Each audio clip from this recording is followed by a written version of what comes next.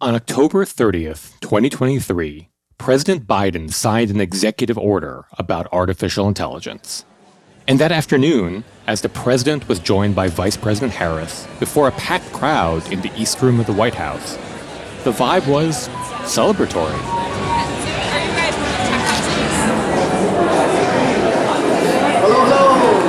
I was there, 4 rows back from the podium, and it seemed like everyone in the room felt this was a pretty significant win. Not just for the Biden administration, but for society in general. Look, there's no greater change that I can think of in my life than AI presents as a potential. Exploring the universe, fighting climate change, ending cancer as we know it, and so much more. As artificial intelligence expands the boundary of human possibility and tests the bounds of human understanding, this landmark executive order is a testament to what we stand for: safety, security, trust, openness, American leadership, and the undeniable rights endowed by a creator that knows. In Season 1 of Technically Optimistic, we talked to members of Congress, policy experts, and researchers about why regulating AI is so uniquely challenging. And here, at the beginning of November, there still isn't a signature piece of legislation in the US that imposes concrete guardrails on the industry. Okay, there are a few bills kicking around in both the House and the Senate, spawning committee hearings like the one I testified at a few weeks ago in the House. My name is Rafi Krikorian. I'm the Chief Technology Officer at Emerson Collective, and I appreciate the subcommittee's ongoing interest in protecting the digital privacy rights of Americans. Personally, I've been fortunate to work... But in the absence of Congress passing any law, Biden's massive executive order is putting a stake in the ground, saying this is what AI regulation should look like in the United States. And there's a lot in there. It's 100+ pages, and it's going to take weeks for people to unpack everything in it. I have a lot to say about what I think are the most important objectives to hit in regulating AI, and how this executive order stacks up against them. You can check that out in the Technically Optimistic newsletter, technicallyoptimistic.substack.com. It's free to sign up, and you'll get my takes on the biggest stories in tech in your inbox every Friday. But today, I wanted to hear about how Biden's plan came about, what its most important provisions are, and get some predictions about what kind of impact this presidential action might have on real life. So I spoke with Courtney Rosen, a reporter who's been covering the White House and tech policy for Bloomberg. You know, the tech industry wants to be regulated on this, but they want the regulations a certain way, of course. And Suresh Venkatasubramanian, the Brown University professor and co-author of the blueprint for an AI Bill of Rights. There was a lot of solid, reasonable things in the EO that is based off things in the blueprint, so that was great. But there's so much more to do now. I'm Rafi Krikorian, and this is Technically Optimistic.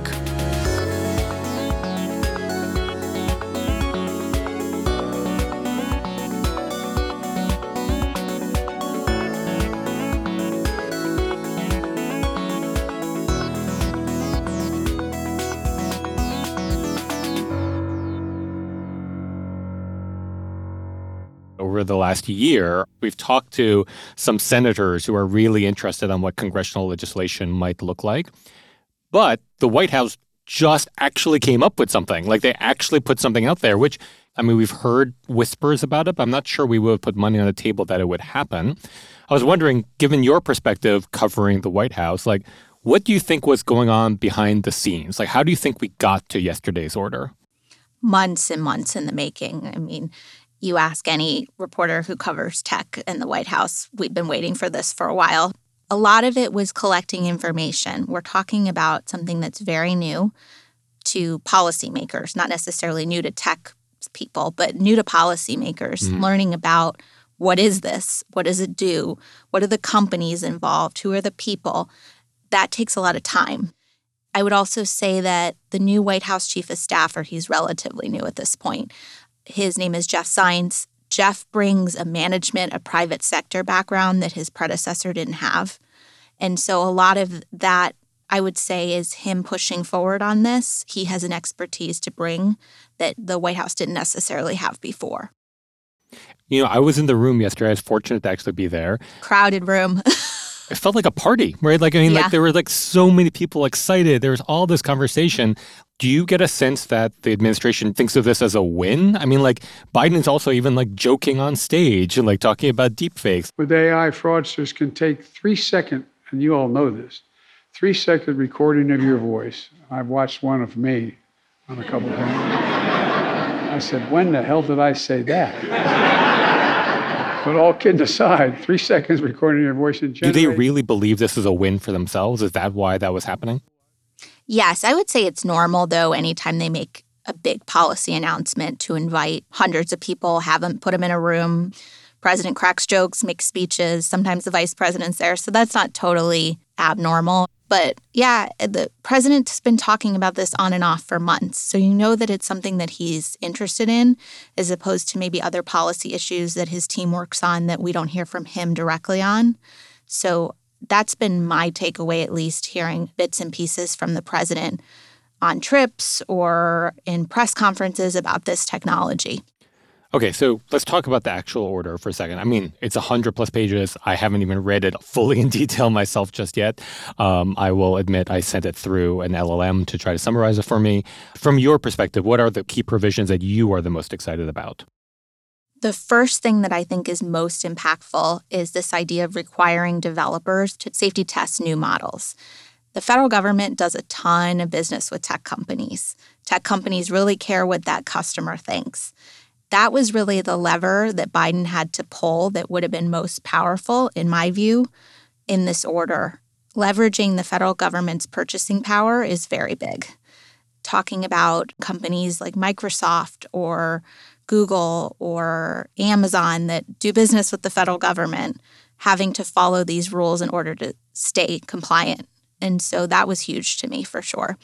The other part of it that was interesting is he doubled down on this idea of existing law applies to this new technology. So much of the concern that we've heard from civil rights groups, for example, is how AI technology can produce outcomes that are discriminatory. Think, for example, someone who goes to apply for an apartment and the screening technology on the other side is powered by AI. That type of technology is still going to be subject to the Fair Housing Act. The Justice Department has said that. And this was the president doubling down on that and kind of giving a direction to his agencies to say, okay, look at what you already do every day. How does that apply to something that's newer and we know is going to be a bigger and bigger part of American life? He invoked the Defense Production Act at one point. Yeah. And actually said like the Commerce Department has 90 days to actually start getting things in place for dual use. Can you tell us a little bit more about that? Like how should I think that through? That seemed like a big deal as well. The Commerce Department is home to the really smart scientists. So when you see Commerce Department, I always think of the National Institute of Standards and Technology, which is where the really smart tech people work in the government. So I would think about that as a direction to them to actually write the details of these standards. It's one thing to say developers are going to be subject to safety tests and have to report those results to the government. Okay, what does that mean in practice? I would also say that the 90-day piece, usually executive orders, when we get them, I call them kind of a to-do list for government. And so there'll be deadlines. We want this agency to do this by X date and that agency by Y date. Agencies often miss those deadlines, but the idea is to have a sequence of tasks to get to an end goal. You can't have these developers report if they don't know what they're reporting on. The other piece is the Defense Production Act. I mean, that goes back to leveraging the government's power as a major tech customer. Government is a huge customer for tech. The U.S. set aside $1.6 billion in fiscal 23 to spend on what they'll call artificial intelligence, $1.6 billion for things that mentioned AI in it or included AI. And we don't even have the full spending data yet. So we're talking major amounts of money for tech companies. And so when he invokes that Defense Production Act, that's where I see that going. So how do you think conversations with these companies are now going? Like there's these transparency requirements. There's this mandate to submit to pre-release testing, which is sometimes called red teaming. How do you think the companies are thinking things through? And how do you think the White House is now thinking through their possible reactions here? The tech companies, the president has done a lot of communication with them. The way that this was built is earlier in the summer, there were 15 companies that made voluntary commitments to certain principles that the White House wanted them to meet on artificial intelligence. And we're talking about companies like Microsoft, Google, Amazon, Intel, OpenAI. Those were all voluntary. So when those commitments were made, the White House was already establishing relationships with these companies and taking in feedback and expectations. I would also say I've been covering regulation for a while. You very often don't hear an industry say, we want to be regulated. That's very unusual. Now, if you read between the lines in that, the tech industry wants to be regulated on this, but they want the regulations a certain way, of course. But they're really looking for guidance here from the government. How do you think this all fits into this international picture? Like, I'm assuming this was timed very carefully. The vice president's leaving for London. Yes. The UK summit is occurring. Yes. Maybe we're losing the narrative for a second to the Brits. Like, how do you think this is all coming together? I was calling this week earlier on AI week. The U.S. government wants to make a statement ahead of this international conference in the UK about its position on AI. We don't have legislation that our Congress has passed. And so this executive order gives Vice President Kamala Harris something to take to this conference and say, hey, we're serious about this policy. So definitely in the context of the broader global discussion, this helps other countries understand the U.S. position early on while we wait for legislation, which may not happen. I don't know. I know. I had this conversation I was having with Number 10 just a few weeks ago. Mm-hmm. And their comment was just like, well, Rafi, like you Americans are not going to get their acts together till 2025. Like your Congress is shut down. You're going to run out of money soon. You didn't have a speaker at that point. Your elections are coming up. Is that how the White House looks at it? Like this was our only shot in order to get something in place? I don't think that the White House looks at this as the only shot. The White House is trying to get ahead of a technology that Americans are already using every day. We're not talking about something far into the future. I mean, I go home and I use AI to figure out what to cook for dinner. Or Netflix. Right. So they needed to make a statement about something that it's already permeated American life. I don't expect that legislation is going to come quickly. Senator Schumer yesterday walked out of the White House to talk to reporters, and he got that exact question. Why should we trust that Congress is going to move on this? And his answer was, this is one of the most complicated types of policy that I've worked on in my career. And it's going to take a lot of education, a lot of learning before we can even begin to write text for a bill, understand what it is we need to regulate. And we're moving forward. We're asking the right questions. We're getting good answers. It's helping us prepare legislation. Thank you, everybody. So there's still a lot of questions about how this moves forward for sure.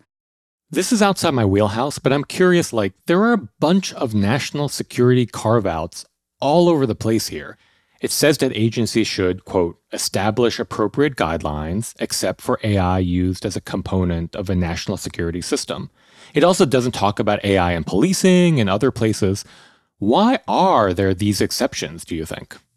There's a lot of blank space in the executive order for agencies to fill in. You'll notice as you're reading, it will say something like the Department of Defense will write a report by X date or write a plan on how they're going to do something else. That's a lot to get into one executive order. I mean, I read a draft version last week that was dated October 23rd, and it was 111 pages. Yeah. I mean, this thing was already massive. And also, so a lot of times what executive orders do is, quite frankly, direct more reports. And so I would wait to see before making a judgment or thinking about what red teaming will look like, to wait and see what these departments say in their specific areas. Has this order moved out any hope of a new agency that might be focusing on either AI or emerging technologies? Because it seems like the strategy is, like you said earlier, let's empower everyone. Let's make sure that existing laws and frameworks are put in place. Does this mean that we're not thinking about a new centralized place to put this? We just have to get talent everywhere across the government? You need Congress to authorize a new agency to be created. President Biden's trying to fill in that interim. I wouldn't say that that idea is completely off the table. I haven't heard the president talk about it a ton, but he needs a meantime solution, right? And so that's why I see a lot of it of agencies applying existing laws, because he needs to be able to act now while we wait for Congress. Yeah. The merits of that idea, I don't know if he supports it, doesn't. What Congress thinks is, of course, important. So I wouldn't rule it out yet, but it's not the focus right now. Got it. That's very helpful. I get that. Can we talk about immigration then for a second? Sure. The federal government needs to get more talent. How does the talent side of this all then play out in your mind? Mm-hmm. There seems to be provisions on we need to allow for more immigrants to actually stay and actually, Yes. My wife is a Stanford professor in computer science, and she has this problem all the time of her students are trying to get jobs, but they're racing the clock with their visa situation. It seems like there's an opening now to perhaps rectify that entire situation as well. When you asked me earlier for the biggest takeaways out of the order, this was number 2 for me. This focus on talent, not just talent at tech companies, but also staffing up inside the federal government to understand and apply it to different applications, right? Yeah. You have the Health and Human Services Department talking about how AI will be used in patient care. You need some people who know what they're talking about to move forward with that. This idea that we're competing for talent with China, with other foreign competitors. They're trying to make it easier or streamline for tech workers who have a specific focus in AI, which, quite frankly, that might be a very narrow definition. I can count them on 2 hands kind of thing. Right. So maybe call them tech workers. I don't know. But the idea of streamlining how it is that people with this type of talent can come to the U.S. for college or university and stay in the U.S., that's pretty huge. We're going to have to wait and see what the details look like. What is AI talent? And in terms of the federal government, whenever in the last couple of years, President Biden has signed a major bill that requires some kind of expertise to implement. Let's talk about the infrastructure bill, for example. The federal government has then gone and done what it calls a hiring surge for people to fill that need. So engineers, construction, anyone you'd need to build a bridge, road, train, et cetera. It's not unusual for me to see the federal government to do one of those hiring sprees and to really push for a certain type of expertise. I've never seen them do it on AI. So that's pretty meaningful here in terms of you got to get the bureaucracy to move in one direction. Yeah. He's shoving the bureaucracy toward it for sure. Well, actually, can we talk about that shoving for a second? Sure. There was this notion in the EO about the use of AI in the federal government itself. It reads, as generative AI products become widely available and common in online platforms, agencies are discouraged from imposing broad general bans or blocks on agency use of generative AI. Agencies should, instead, limit access as necessary to specific generative AI services based on specific risk assessments, end quote. So that's effectively saying, don't ban it, but use it. Is that the way I should read that?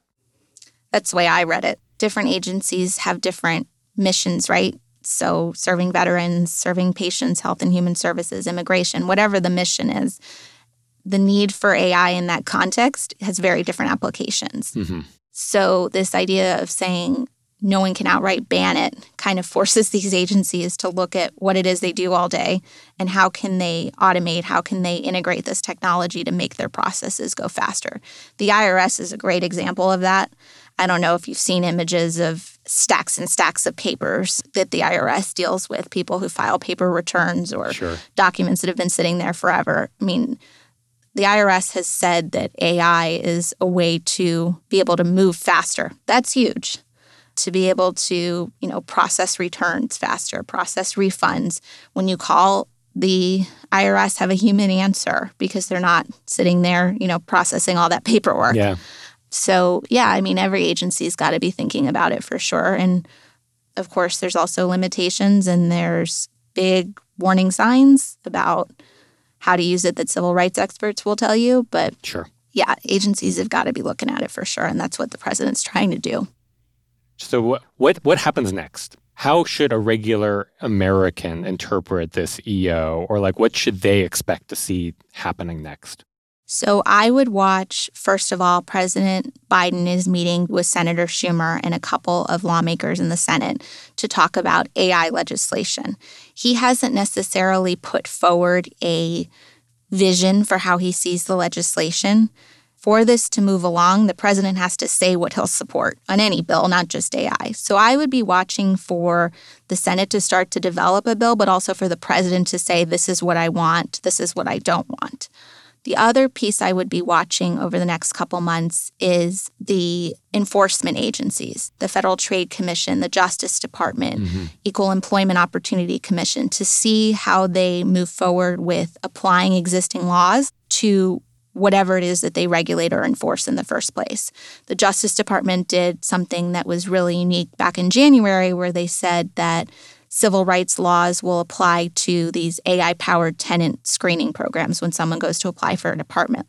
That's a way for the Justice Department to kind of send out a signal to everyone that our laws are not changing, our focus is not changing, we're going to apply it to the technology. So I would really watch those enforcement agencies and see what they have to say, because before there's legislation, they're really the strength of the executive branch. The third thing I would be watching is Vice President Harris is going to the United Kingdom for this international conference. And so I would watch to see how Vice President Harris approaches that and how she presents the U.S. perspective, which is going to be this executive order. Just to give an update, 2 days after I spoke with Courtney, VP Harris spoke at the U.S. Embassy in London. A speech that some commentators saw as unpacking the details of Biden's executive order. As history has shown, in the absence of regulation and strong government oversight, some technology companies choose to prioritize profit over the well-being of their customers, the safety of our communities, and the stability of our democracies. She also talked about establishing an AI Safety Institute, which could be the agency that's going to develop the testing standards mentioned in the executive order. The U.S. cares and the president cares a lot about what is happening on the world stage with AI and how the U.S. measures up. The president did have one note talking about AI and labor. The fourth thing this order does, it will ensure that emerging technology works for consumers and for workers. To protect workers, this order directs the government to help make sure AI isn't used to shortchange workers. I've also asked for a comprehensive report on the potential impact of AI on the labor market and how to help workers whose jobs have been disrupted. I mean, this president has clearly been such a pro-labor president, like remarkably so in a lot of ways. I wonder if, is there people on his team who are literally looking at this as AI could cause labor shortages? Do you think are all the different angles they're looking at in that line? President Biden loves to say he's a union president. If you've seen, there's been lots of strikes over the summer and even into the fall, and lots of tension between companies and their unions. AI shows up as one of the issues that workers are talking about very often. And I think the White House is aware of that for sure. And labor matters to this White House deeply, especially going into 2024. So when we're talking about how AI affects labor, they're very sensitive to that. What it actually will look like, not totally clear yet, but they're very sensitive to the concerns of the unions on this technology in particular. Last question. The president himself, he spoke with a lot of awe around James Webb Telescope and things like that, which I also found actually quite nice. And AI is helping the National Weather Service predict weather events, helping the Webb Telescope manage 500,000 miles of galaxies away, billions of light years away. I found it when I turned on my phone and saw that. I thought, my God, what is this? Science fiction. I'm serious. Didn't you have the same thought when you saw it? AI is helping. Where do you think he is personally coming from in all this? The president really respects scientists. When I see him in meetings, he has a president's council on science and technology. That's not a Biden invention. That's typical of a president to have some kind of board of advisors with tech and science. Every time he has those meetings, he spends lots of time raving about their expertise, how impressed he is, how much he learns from them. He's definitely not an expert. He may not even be using it himself for basic tasks, but he's got a lot of respect for science and the people who have that expertise for sure. Courtney, I so really appreciate it. Thanks for having me.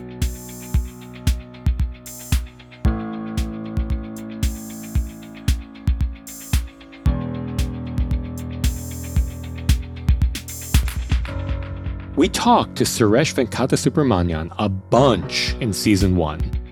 In 2022, working for the White House Office of Science and Technology Policy, Suresh wrote a document called The Blueprint for an AI Bill of Rights. And this document is referenced explicitly in Biden's order.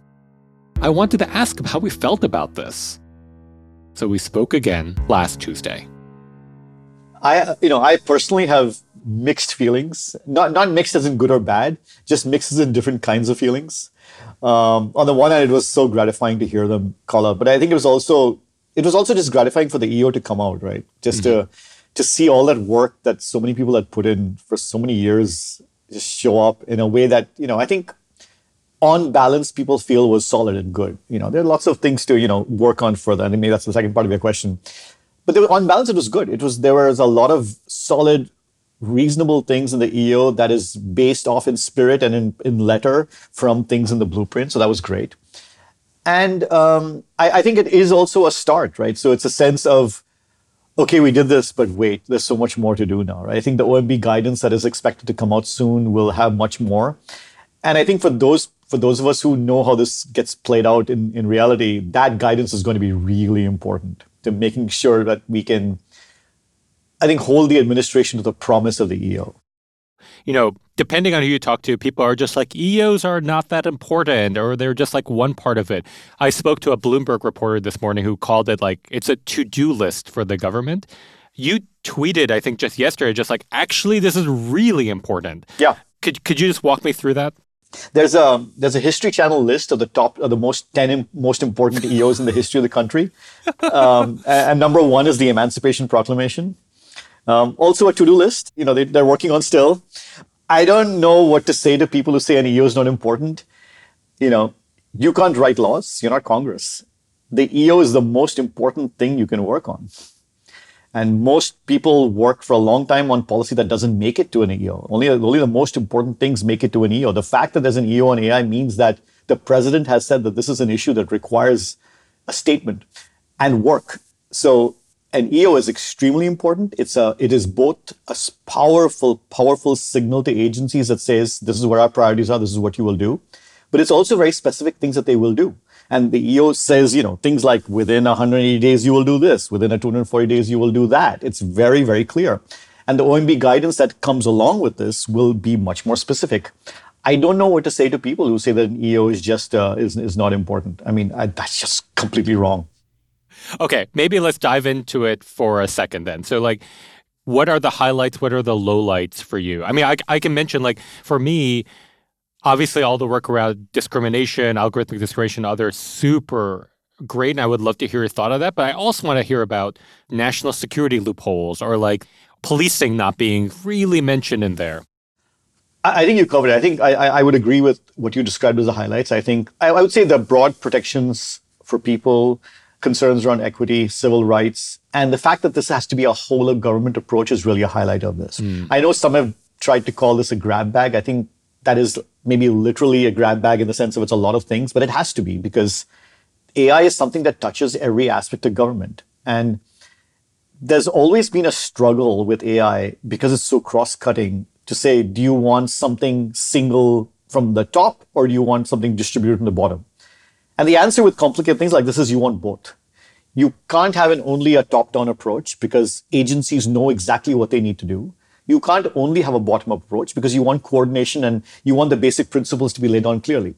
So you need to have both. And I think the EO tries to navigate that, I think, reasonably well by saying, look, this is what you want. We have things like the blueprint, values that capture what we want and agencies go and figure out how to do it because you're the experts at doing this. I think this is a very measured and a reasonable way to do this that will actually get buy-in from agencies rather than just tell them, hey, go do something that we told you to do. So I think that's good. All of that is good. That philosophy is good. The coverage is good. I am also disappointed with the lack of attention to law enforcement broadly. And the reason I'm disappointed is because the problem with law enforcement, and this also gets into issues around immigration, right, is that it is very easy to start having law enforcement work leach into immigration work and leach into national security work, and then suddenly, oh, you can't touch this. And this is not true. Yes, there is a continuum of a certain kind, but there are many, many broad areas around policing, risk assessments, the crime forecasting, the term they use, that should be covered, needs to be covered, is one of the most important places where AI has been used and used badly, with huge ramifications for people's lives and liberty. And I think much more needs to be done there. I think the EO gestures a little bit towards it, but it could have done a lot more, I think. But as you said, this is probably just the beginning, or what's your hopes for how this moves forward? So my hope is that the OMB guidance will flesh this out some more. Again, I don't know. We're all waiting to see what it comes. And my hope is that it'll flesh it out more. And I hope that, I hope that also there is a culture change that comes as a result of this. I think one thing that I'm most happy about with this EO is that the way it essentially enshrines the idea that you've got to test this stuff before you put it out there. You can't just throw out things and expect magic to happen and use people as guinea pigs for technology.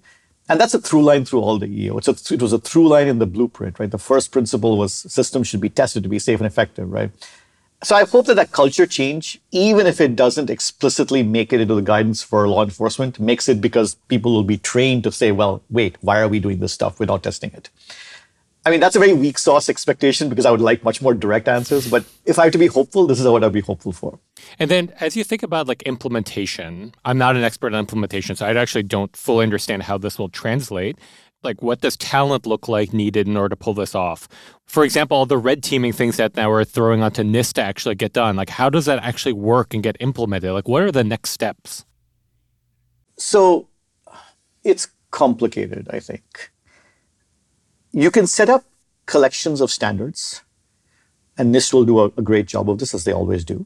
And you can think of each of these standards as kind of a bulb on a dashboard, a little LED light on a dashboard, right? These are technical things you can do. You can have a system that does this, and you'll get a dashboard with a bunch of lights that will light up in different ways when you put a system through it.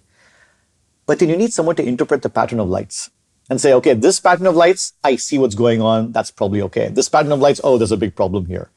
And that's staffing, and that's expertise.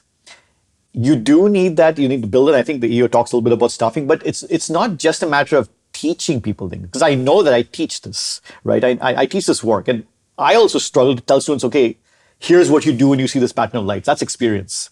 So really, I think the idea of institutionalizing the governance of AI, having people who come in, who may not have the expertise from day one, but whose job it is to govern these systems, have this chief AI officer in every agency, who have to learn how to manage these systems and then have that expertise build up over time, is I think how people are going to learn how to interpret the patterns of signals that NIST and others will provide for them. So that's how I see this working together ideally, but we'll see.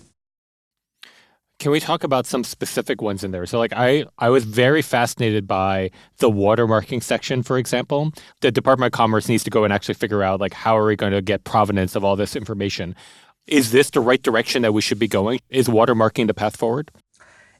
It is part of the path forward. Oh.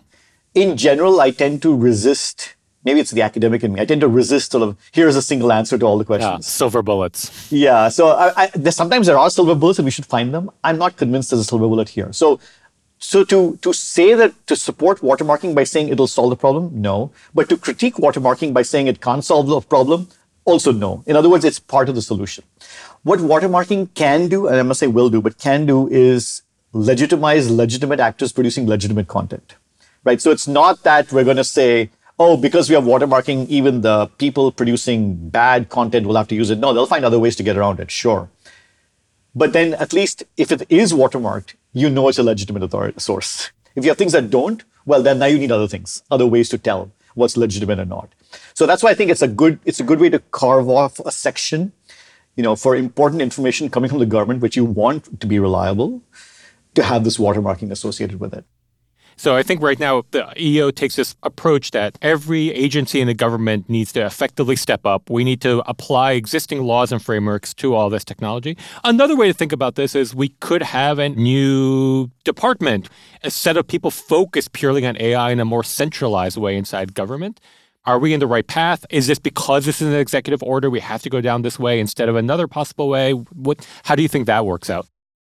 So this executive order does call for an AI council within the White House. So to the extent that there is centralization, it will be there.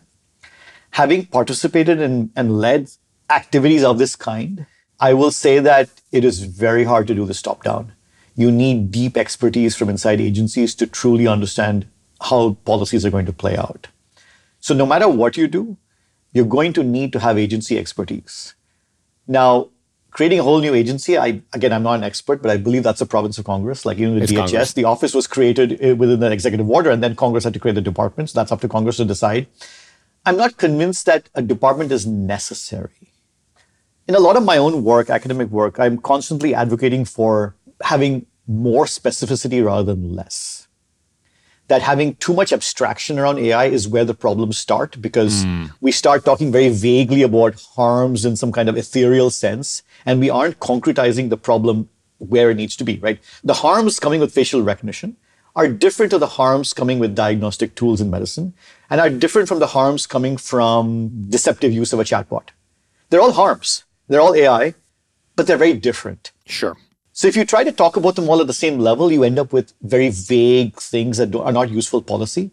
And so I'm constantly instinctively thinking we need to be more specific rather than less. So I tend to militate against a single agency versus having worked in agencies. It's just harder to do command and control with agencies doing their own work. Yeah. At the core, I believe in giving people the power, empowering people to make the decisions that make sense in their own context. And I think that applies here as well. I mean, I can't help notice that this was released at a very particular time. The vice president's about to leave for a UK summit around AI safety, an international conversation about it. Congress is semi-frozen around this issue, although Leader Schumer has been trying to do a lot of work. Like, Congress has to deal with a budget shortfall. We have an election next year with all this stuff. Like, how do you feel about this sort of like in the time that we're sitting in, like in this international time and this domestic time? I think the administration could have done nothing. They could have said, well, we're going to wait for Congress to do Congress's process. And they could have said, we'll just wait for the G7 to do its own thing. They decided not to.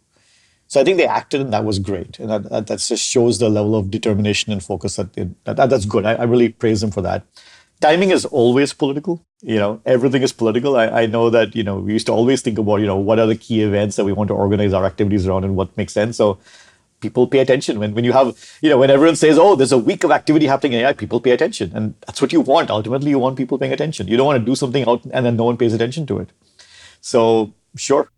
And I hope that Congress will be able to, resolve the more pressing issues right now with what's going on around the world and with the budget. And I'm hopeful that the Insight Forums will lead to some concrete legislation. I know that people are working on it. I know that they have legislative text, and they're, I think, waiting for the forums to sort of settle to sort of figure out what to do. I would be not surprised to see a flurry of bills introduced very early in January or late January, and then we'll see what happens. Maybe one last question. What's the future of the blueprint given this new executive order? Like, how does the ideas and thoughts of the blueprint move on through the world? It's already moving on through the EO. It's in the EO. Like I said, I'm hoping it'll be in the guidance as well. And there's no reason to expect it won't, but it should be.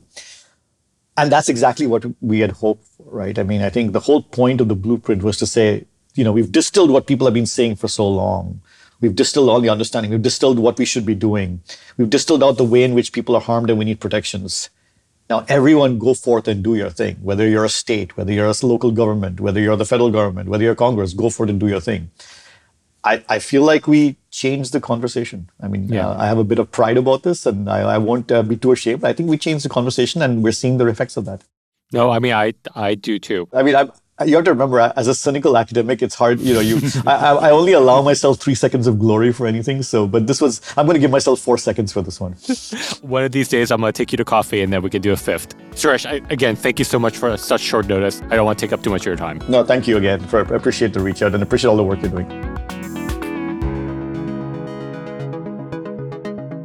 Our website is emersoncollective.com/technicallyoptimistic. Subscribe to the newsletter at technicallyoptimistic.substack.com. And as always, follow us on social media at Emerson Collective. I'm Rafik Krikorian. Thanks so much for listening, and see you next time on Technically Optimistic.